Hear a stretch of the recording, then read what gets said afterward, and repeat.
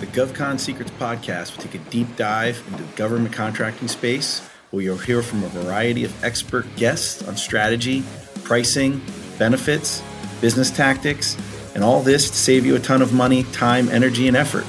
I'm your host, Jim Campbell, former Marine and CEO of Axum Fringe Solutions Group. My goal is to redefine the benefits world with a brutally honest view of how benefits, compliance, finance, and overall contracting strategy, mixed with my years of experience and expertise, can benefit you to deploy strategies to help your GovCon grow and win in the future, all the while without boring you to death. We're going to have fun. Let's start the show. So here we are, another episode of GovCon Secrets podcast. Today we have a very special guest. We're going to talk about DPC, direct primary care, the evolution of benefits, why DPC, and the future going forward and working in this industry. So today's guest is Dr. Maryal Concepcion, and she has a great story. We've met each other through the Health Rosetta Network, but she is our go-to for all things DPC and what we want to build here at Axum, and why so many people around the country use her as a influencer in the DPC space. So Maryal, thank you for joining the show. Absolutely. Thank you so much for having me. I'm so excited to be on another podcast as a guest. This is awesome. Yeah. So, the first time we met was last summer in Denver at a convention. And I was like, how do you have so much energy? You're a JPC doc. Like, you have kids and you're married and you have all this energy and you're smiling, but your enthusiasm about just when we're talking about our kids, right? In that upstairs back room. And then your enthusiasm about DPC and the growth you saw last summer. So almost 15 months ago. From that time to now, which we just finished this summer's version of the Health Rosetta Summit, talk to me about the growth. Talk to me about what you've seen in just the last 15 months. Yeah. Well, I will say that the last 15 months has definitely been a continuation of the historical exponential growth that we have seen in the direct primary care movement. And I think that a lot of that has to do with not only physicians saying, hey, we could actually do this, but also we see that the whole ecosystem, the landscape of direct primary care, direct specialty care, people who are building direct primary care options into their offerings for employees, whether they be a company that employs 27 people or a company that employs 300,000 Fortune 500 company, we've really seen how people are waking up and continuing to wake up to the fact that transparency and, this idea that people can have high quality access to healthcare without going bankrupt or without having to have a 7-figure salary to be able to achieve that healthcare access is real, and it's happening in every state in the nation. So I think that, just in the last 15 months, what's been really powerful for me is, culminating in Rosetta Fest, especially that we were just both at, there were over 750 people who were registered for that event. And, in terms of the people who are brokers who historically have only known level funded BUCA plans, that's not their only language now. And by empowering people, not only the physicians, that's my major space, but not only the physicians who are doing this, I've seen network tapping between independent DPC doctors and more employers. I've seen more people who are, former level funded plan, BUCA selling people who are like, wait a minute, I need to know more about this because this totally makes sense. And I've seen that word of mouth networking between all of us who are, aware and building DPC into the healthcare of everyday Americans. I've seen that networking grow and grow and grow. Well, that's amazing. I mean, again, now I see where the enthusiasm comes from, right? You have all this energy. It's exciting because I feel, just from our brief conversations and interactions, I think in the stuff that you've produced over LinkedIn, you've been a very vocal doctor, right? Yeah. About the advantages of DPC because you see the end patient. You get to see people and help them where they live and breathe. Like you said, they might not have the large salaries, but they have everyday needs and so do their dependents. As you're building out your community and you're building out the education, not just through Health Rosetta, but the community at large, have you found that the predominance of partners, other providers, other doctors are coming out because they're frustrated what they're seeing from the insurance reimbursement, or they're frustrated because they can't be doctors and deliver the care they want? Yeah, I love this question. It's all everything that you just asked. It's all of that and more. Because, when we went to doctor school, we were individuals typically in their 20s who were saying, I want to dedicate my career path to taking care of other human beings. And to be able to do that, it's a big sacrifice. I mean, just looking at it, the cost of education, my husband and I went to Creighton. I mean, together we had probably over $1 million of debt just from a private school. And then you have, sorry, I can't make your wedding. Sorry, I can't make your birthday. Sorry, I can't make your whatever Christmas celebration because I'm in school. And then you're working on the hours that somebody else determines. The hospital shift determines, your residency determines, whatever. Just to go into that with the ideals that you are going to be able to really make a difference in people's lives. That's one thing. But then you get there in the real world. And I just came from the California Academy of Family Practice, their POP meeting. I don't remember what POP stands for, but it basically was a meeting of medical students and residents and people who are wanting to know updates on medicine topics and medicine, whatnot.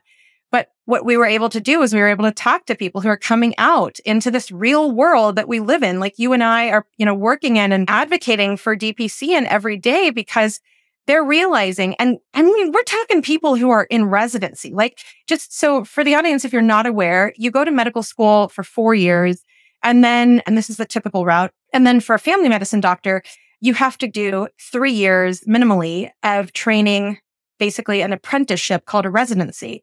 And then after residency, you're called a quote unquote attending. And then that's when you're able to leave residency, get a job is what the typical route is. But people in residency are noticing that, like, how come in residency, the major way of how we're being taught is to work with a buca type plant? Like, it's crazy that, I never had any insight to this whole system that is built the way that it is supposed to be built, and it's working for the people it's supposed to be working for. It's not broken. But as a resident, I never thought that there was any other way. I never thought to ask if there was any other way. And we're seeing medical students and residents say, I'm going to be a DPC doctor after residency, or they're learning in residency, like, there's another way. And why I say that yes and yes to those questions that you asked is that not only is it really irritating when you're an employee, and for example, the former employer that we were associated with, CMS rates for reimbursement went up for primary care. And then the corporations can say, and this is, what happened in our neck of the woods, that's fantastic. Yes, CMS is increasing rates. We're going to take all of this money and then give you this rate after we take our cut of CMS's increase in rates. And I'm so sorry, it's less than what you were making before, but not our problem.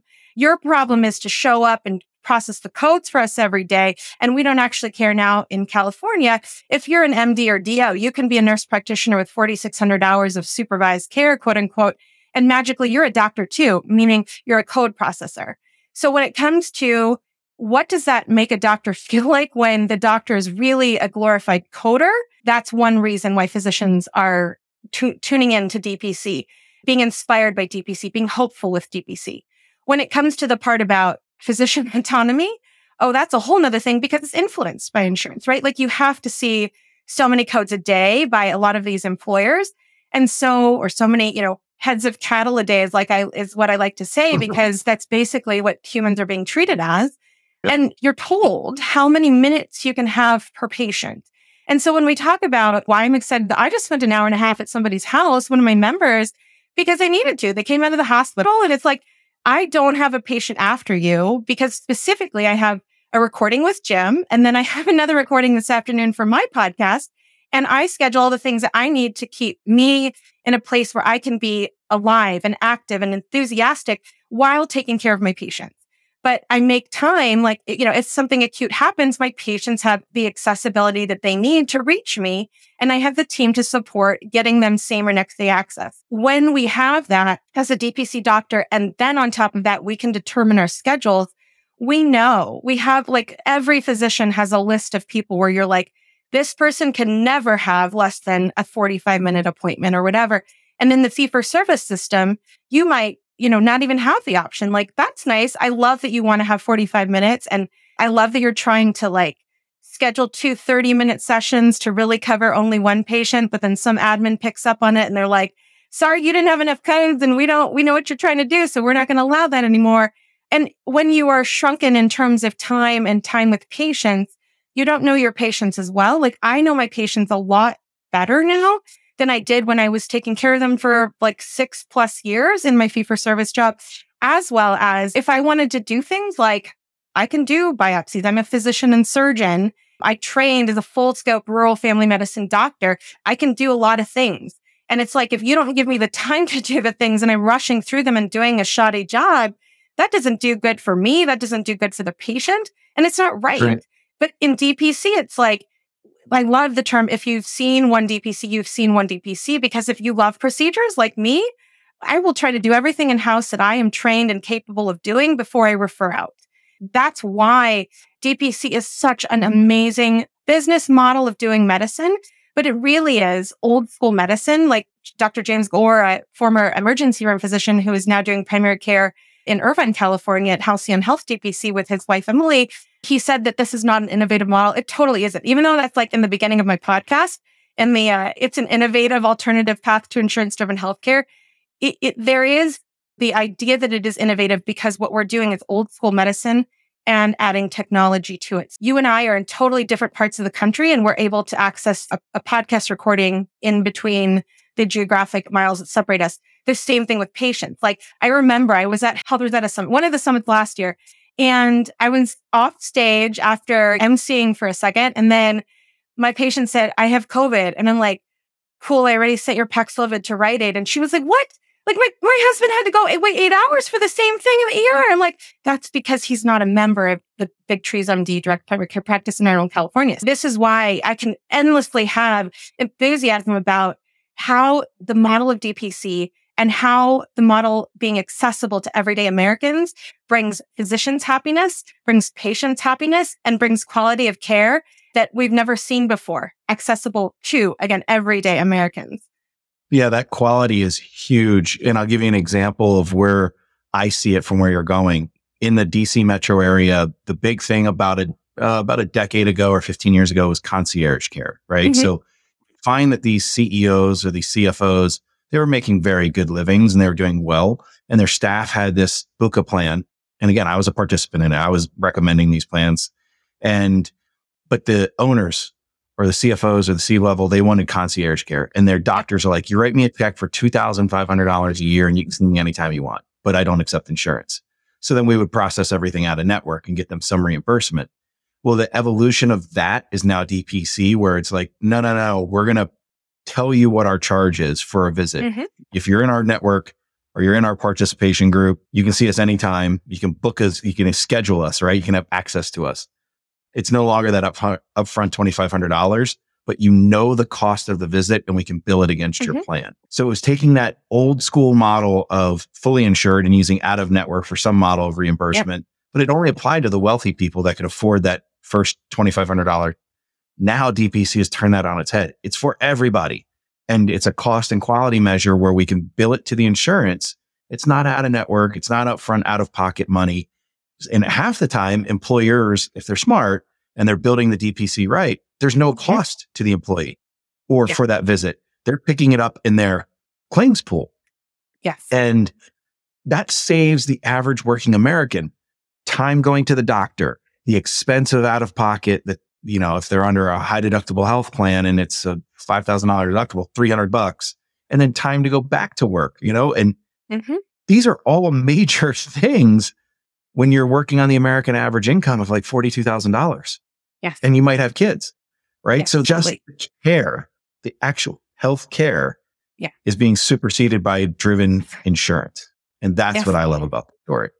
And when we talk about insurance, something that I find is in pretty much every community. I mean, there's more hotspots, quote unquote, of DPC than other areas of the country. Like Arnold is not a hotspot of DPC, but people still have all over the nation that insurance is healthcare. And we could go down the list of how many examples are there. Like you and I probably have examples. I know I'm thinking of one right now where you have insurance and yet you can't access healthcare. And then when it comes to DPC, it's like you can't access healthcare from a doctor who actually knows you, who is accessible when you need them, but you can in DPC. And like you're saying, you know, the cost savings, it's insane, not only for, like you're saying, the time away from work that a patient doesn't need to take, because Like, I have a rash. I can just text my doctor the rash rather than leaving work, going to show them the rash and being told the same thing, like, let's do these things and then see me back in 6 weeks. It's what kind of healthcare is that? And you're talking about, just the everyday examples of when we think about like, oh, you have to leave work to do something. But it's like when it comes to, like you're talking about kids, it's like, okay, I don't have a babysitter, or like my kid is out of school. I don't have anybody to watch them. So now I have to spend money to pay for a babysitter to watch the kids so I can go to the doctor. Like, there's so many examples of how ridiculous it is to only work in the fee-for-service world. And also we saw, for example, at the Rosies, the awards that we had for Rosetta Fest, how you're talking about how the employees are not paying out of pocket for these benefits. I mean, we see businesses who are, instead of having a buca, plan that does not deliver any more than it did last year, but yet it costs more every single year. We're seeing people do self-funded type plans where it's like, let's see what's out there in our community to see what we can get for meeting quality measurements, meeting our budget, but also, if we save money by keeping good preventative care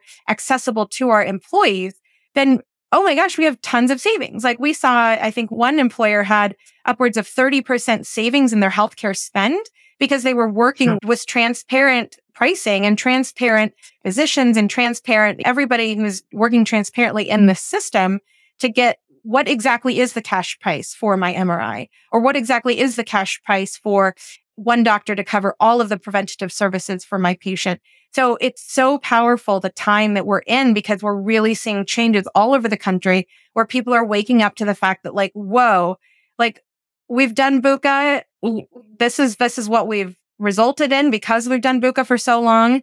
What else is out there? Well, there's a shroud of convenience and ignorance, right? Sure. And people say, well, I've always done it that way, or I've seen this doctor and they've seen me since I was 20 and now I'm 35 and my comorbidities never got any better and I'm not losing weight and I'm still taking drugs that are too expensive. And, it's like that fear of change. And it's like the change could make me do something more. But then I look back at it and I look at it seriously. And I say this because I'm not from a wealthy background or anything like that. It increases equity and inclusion across the country for all Americans. Right. And you nailed it. So a lot of our populations in GovCon, and the folks that are listening to this will absolutely resonate with this. You have the haves and have-nots as far as the demand, right? So you have the IT infrastructure folks, and they're very, very small pool of people, have to go through security clearances and so on and so forth, and they make good money. They can afford the traditional buca model because they have the out-of-pockets to do HSAs and those types of things. But the vast majority of the country are these blue, gray collar workers or these blue collar workers. They're on fixed incomes and they're not always in the best areas. And you do have the single parent that has 2 kids at home that can't afford a babysitter to go to a provider, but the kids are sick, right? And like, this is where I am avidly preaching, like, how do we get DPC into these plans? Please stop letting the bucas, and I'm going to throw one in particular out there, the Blue Cross Blue Shield of Alabama. How do we break apart the monopolies to get DPC providers to these families that absolutely need the care, and they need it like now at a price they can afford? And when I first met you, and then obviously followed you on LinkedIn and everything you're doing through Health Rosetta with partners, it's becoming, like you said, more and more apparent in all parts of the country, regardless of income type, regardless of plan type. It's not about insurance. It really isn't. And that is the mechanism to, and a way to afford it. But it's typically the employers are happy to pay for it because it's such a significant difference than that legacy open checkbook. And oh, by the way, my employees are really pissed off because they don't have the money to even afford under their portion. So as you had said before we kind of got on here, your husband saw his first DPC patient today. You're in a household of 2 physicians with kids, both working in DPC. What is the difference in just your daily life as a DPC doc, if you don't mind going down that road, doing what you're doing now versus when you worked, as you said, counting sheep, right? Or managing a herd of cattle?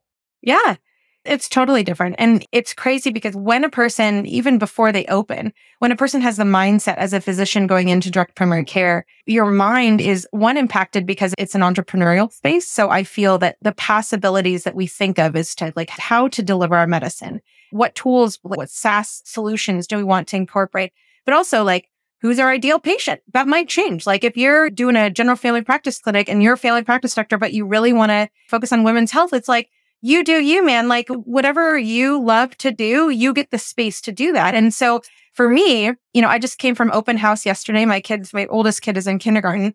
And I told his kindergarten teacher, I was like, so you just said that you need volunteers from 9 to 10 in the morning for these like math centers that they're doing. I'm like, well, my husband and I only go into the clinic when we need to actually see a person. We definitely maximize telemedicine first. That means like messaging electronically, text message, video visit, phone call, all of those options before a person has to come into the clinic or we go to their house, depending on the patient's need.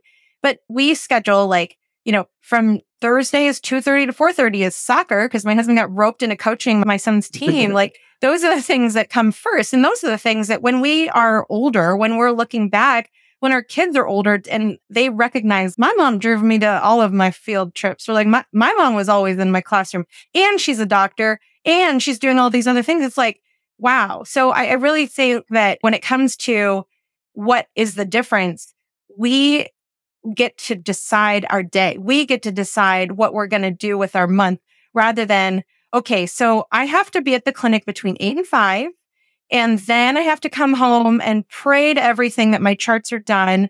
Oh, wait, they're never done. So I'm going to have to spend the time that I should be spending I should be spending time with kids on charts, because if I don't finish them in 72 hours, I'm not going to get paid.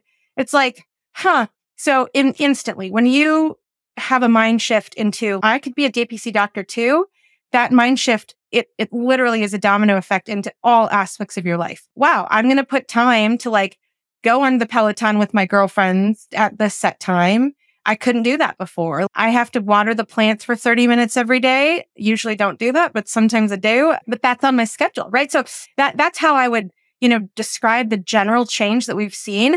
And I will say that because of that, like my husband's stress level went down immensely when he decided that he was going to do DPC. And that also results in like more tolerance of the like whining and hitting and fighting between the 2 and the 5-year-old. Just all of these things, it all, when we're happier physicians and whatever brings us happiness is allowed in DPC, it impacts our patient care, our family life, everything. So it's just, there's nothing like it. Yeah. That's outstanding. I love hearing that. And I guess the transitional thing I was going to go to from there is, now that you can preach about this because you have real world experience, firsthand experience, how are you propagating that or pushing that out to your fellow physicians? Because I hear the studies, we all hear the studies, there's less people getting into the sciences, medical sciences year over year. Less kids are willing to take on the financial burden. They don't want to be bothered, whatever. Do you see, as you're mentioning this and you're spreading the word, does this become now a global network of medical providers, or only the people that are qualified within the United States to understand how to get paid and the legacy insurance model? Because if less people are getting into the industry, somebody's going to have to see a lot more people, right? What I will say is, it's so funny because when we check our charts for the My DPC Story podcast, the podcast that I host about physicians doing DPC, we see like, oh, we're like, top 50 in this country and top 10 in this country. And it's like, DPC, it's so interesting because I think what people understand is that old school medicine part. I think where it comes to global health, it's interesting because you see countries who are like, oh, let's do what the US healthcare system is doing and do buccal plans and all these things. And it's like, we're also like not too happy with that decision. And that's probably not the best decision that you could make for your country, given that you are not in a pickle like the US is right now. When it comes to, though, the ability to understand, I'm a human being and I would love to have quality access to a physician who actually knows me over time and is accessible when I need them to be. For those people who even think about dedicating their life career to helping human beings, that's freaking inspiring, right? For me, it's like, that is like, I'm a primary care doctor. I'm a cradle to grave and, type of doctor. And that's the medicine I fell in love with when I saw Dr. Tim Blakey in Superior, Nebraska do all the things. I mean, he's delivered generations of kids, and I'm like, dang, like that is making a difference in the world. And so for me, when I talk with other people, I think that it's easy to lead to these words of inspiration, these stories. But then what I love is that now DPC, because it's experienced such as exponential growth, and it is in every single state in the union, you can go beyond just the inspiration. You can develop that actionable business plan and hope to like say, oh, I could do this in any community. Fill in the blank, rural, urban, doesn't matter. Dr. Phil Eskew, another amazing DPC physician, JD and MBA. He is an awesome person, but he said, on his podcast, like, you could open DPC anywhere. I mean, like, I'm in a town of 4,000 people, and people are like, sign me up, man, because I can't lose you. I need a doctor to take care of me when I need them. And so, we're filling that niche. But yeah, I mean, it literally is the idea of DPC, again, it's like, this is the legal term for it, but it's like that old school medicine. Like, nobody is coming between the patient and their physician. Amazing. Like, how can you not be inspired by that? Yeah. And I guess you broke down the disintermediation around insurance getting in the way of that, right? So the problem, like we talked about, is so many people are afraid because they can't afford to go to a doctor, or they can't take that med and need it, right? So when you looked at this and we're taking it down the road of, we'd really like to help the end patient. We'd really like to deliver back. Have you been able to quantify what that means in the actual care or the spend that employees have been making previously versus now? Yeah, I love that. So in my particular neck of the woods, in my direct primary care practice, and now mine and my husband's DPC, employers are not our major player. I will say that for us in particular. What I will say, though, is that I've had employers who have been, because it's not, for some employers especially, it's a long game. And even for physicians to do DPC, it's a long game. It's not like I hear about it and I sign up today to like, my career path is going to change to DPC. With employers, it's a similar thing. Like, there is an employer, auto mechanic employer, a bit away from us, about 2 hours. And they were like, wait a minute. So even if we had our BUCA plan for like high deductible stuff, like if our patients had because there's young, healthy people at this employer, who had the like women's health quick question, or the like, I have a cough, the basic things that we see bread and butter wise in family medicine. And they're like, even if you're far away, you're licensed in the state of California. So technically we could come see you virtually. That's amazing. And save a ton of money by still having a higher deductible plan. Plus, a local doctor, generally local. I mean, I say that not because geographically local, but like that I'm not a person who sees 3,000, 4,000 people, which is what you see in fee-for-service clinics.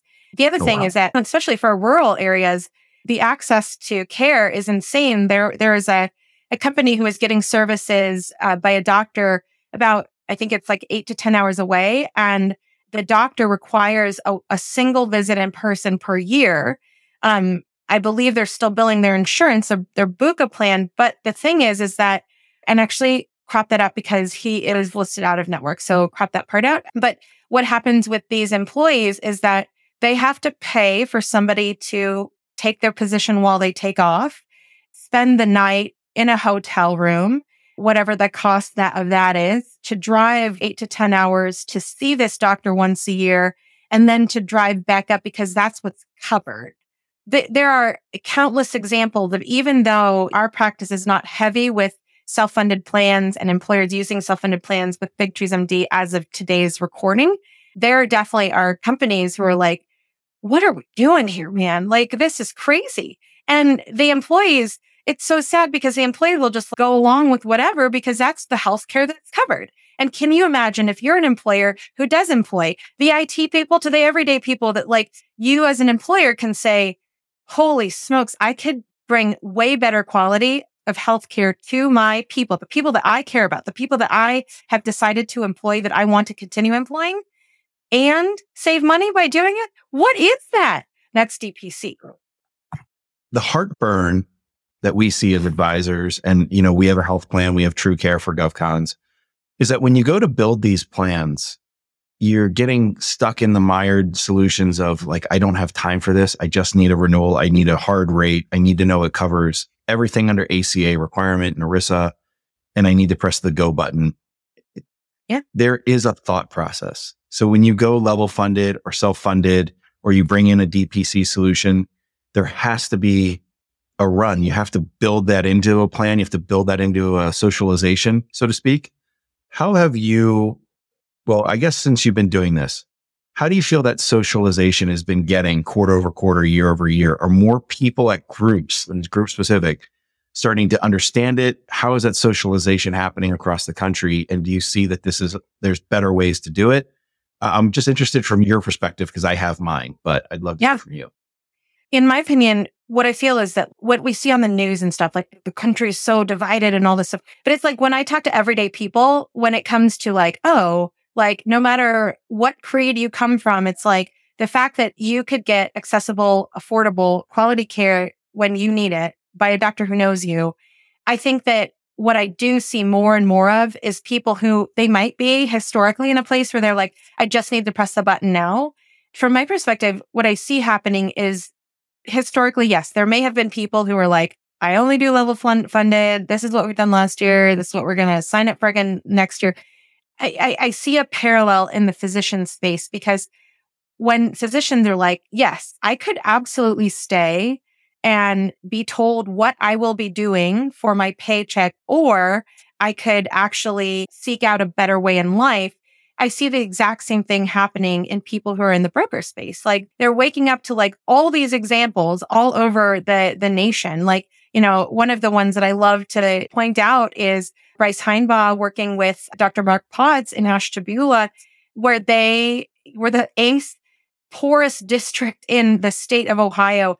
And now they have better than CEO level healthcare, and they have savings from that, that switch. And so where I see brokers going now, especially those are the people who attended Rosetta Fest this year and last year at Health Rosetta Summit, are the people who are like, oh, okay. So it's not only like this magical unicorn thing. It's like actually happening. And like, oh my gosh, by networking, I just met somebody who's making it happen in 3 counties over. Like that's insane. And so where it comes to networking and the socialization of people being aware that it's out there, it's just like DPC and physicians growing the DPC movement.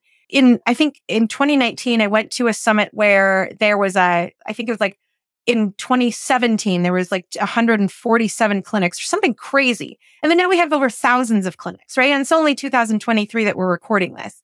So when you see that not only are there people who have already done it and you can talk to them and they live in a neighborhood similar to yours, boom. Like all it is like, hey, I noticed you did this, or I heard your story. Could I talk with you? I had a person who did that the other day, who's a broker who went to Rosetta Fest and was like, I want things to happen more in my area. Fantastic. Let's talk about it.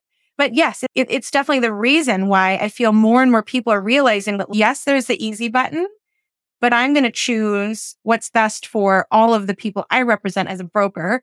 And in terms of my world, like the patients that I represent as a physician. Yep. No, I love it. So it seems like it's happening on both sides of the delivery, right? So it's happening from the employer side, which includes the brokerage side. And then it's happening on your side of the fence with the providers. And they're saying that there's continuity to this. There's ways that we can grow it. There's ways we can socialize it together. And I think that's the biggest disconnect on the traditional side is that you've got the carriers and they push the message down, and the brokers are supposed to work for the employers. They really work for the carriers, right? They're sales for the carriers. And that model's now been flipped. And this is where I think the industry is making it more difficult than it needs to be. I think that, we have personally, and I'll just talk about Accent clients, you name the range, right? Employers are big, small, blue, gray collar, different genders, different social backgrounds, you name it, all types of folks. It doesn't mean that it has to be bad, but when you bring up DPC, there's no one else speaking to it. Yeah. And it's like, well, wait, it doesn't have Blue Cross Blue Shield on the card, or that's a common thing. And what we're trying to do is get folks like you out there to educate and socialize these ideas more, to say, I'm a provider.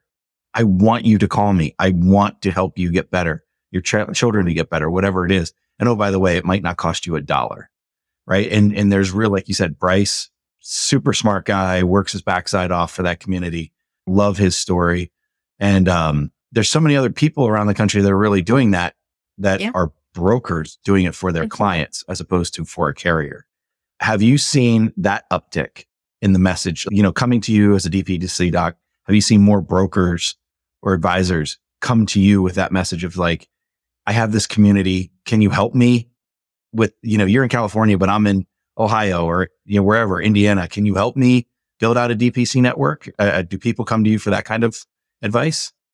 Yeah, quite frequently. And I'm grateful for that because people are asking, right? That's the first thing I feel is like when you're learning anything new or wanting to know more, it's like you just have to start asking questions. There's never any stupid questions. But like, for example, I was talking with somebody at the CAFP who was like, I would love to see employers work with DPC. And I'm like, there's a ton of people actually doing that. Like, it's not a thing that is coming down the pipeline in the future. Like that is happening now in every community possible because of us networking and of us connecting and saying like, hey, like I have questions about like, how could I, starting from people in training, like how could I attract people to our area? And what I think about it too is like when you talk about building DPCs into communities in an even stronger form than it might be today, it's such a community effort. That's what I love also about this, because being a family doctor, I love when it's like the grandparents give a crap and the kid gives a crap and the parents give a crap about whatever we're talking about, like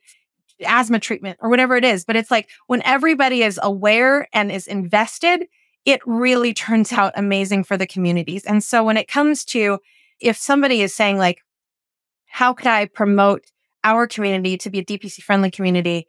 Like I believe it was in Ashtabula also, like they didn't have a DPC doctor to be their core person, but then they were like, we got to talk to other doctors. And then they got one because they were like, hey, you could actually do what you've always wanted to do here. And they've made a run of it. But it's like when it comes to not only one thing that I love is Dr. Anand Mehta, who was the first medical director of all of Walmart Health, who went to open up his own DPC in Marietta, Georgia, 6 months after he started at Walmart. I mean, like he was making a ton of money, but he left and he said, hey, I can't do this anymore because I'm not a cattle herder. When he was talking on my podcast, he said, tell 5 people about DPC. I think that is a very, very inexpensive way to spread that word of mouth. Because like Dave Chase was saying, like we only need 3% of people to really buy into something to start making a true change. And we're seeing that like crazy in the States. I mean, we're not yet at 3% arguably when you look at some of the data. However, look at the trajectory that we've had because of everybody working together to make DPC and make transparency a thing in any community. And so when it comes to people reaching out, one of the things that I can do as a doctor who does this every day is that I can speak to the patients who I've seen in clinic, which every broker that I've talked to is like, that reminds me of a patient that I had, or, somebody who my employer was caring for or whatever, that we were struggling to get coverage for or whatever. And then, because I can speak to how does it look like from the patient's perspective? And can you imagine if that was if that was your employer's employee? I think that's what really allows a human face to what we're doing. So to, almost rather than like think about, having access to a doctor, it's like, no, that is a thing. That's what we're doing. But like when it comes to your 42-year-old person who is diagnosed with whatever disease, and this is what happened because they had an accessible primary care doctor or somebody who was doing direct care, that really brings the humanism and the understanding that this really is a thing that we're all growing together. Yeah. Yeah. That's it. Like you said, it's a together thing. Look, I could talk forever with you. We're going to go deep down this rabbit hole, and I hope you'd be willing to come back because I know all communities need to understand this, but I can tell you truthfully from this government contracting community, it's like another planet to a lot of people. We want to build out this network. We want to keep propagating it and populating it with folks. How do people find you? How can people listen to you, your podcast, find you on LinkedIn? How can we find you? Yes, LinkedIn, definitely just Maryal Concepcion under my name. But then in terms of where I podcast every week, it's the website is mydpcstory.com. So my DPC for direct primary care story. And what you'll hear on the podcast is physicians literally, just like myself, all over the country, and not just primary care, but specialists as well, who are talking about how they're delivering DPC into their communities. So if you are like, whoa, this is mind blowing, and I would love to hear even more options as to like how this could be appealing to the employer that I work with or the community that I live in, that's a great place to really hear week after week direct primary care stories delivered by the physicians who are doing it. I love it. And we're going to promote that for sure. And I'm hoping that we will actually start bringing some clients your way, and you can start helping people, not just in your community, but other providers, other people all across the country. You've been obviously a leader in the space to me. Obviously, you've taken me down a path and introduced me to some new things, but I know so many others, and can't thank you enough. Awesome. Thank you so much for having me, Jim. You bet.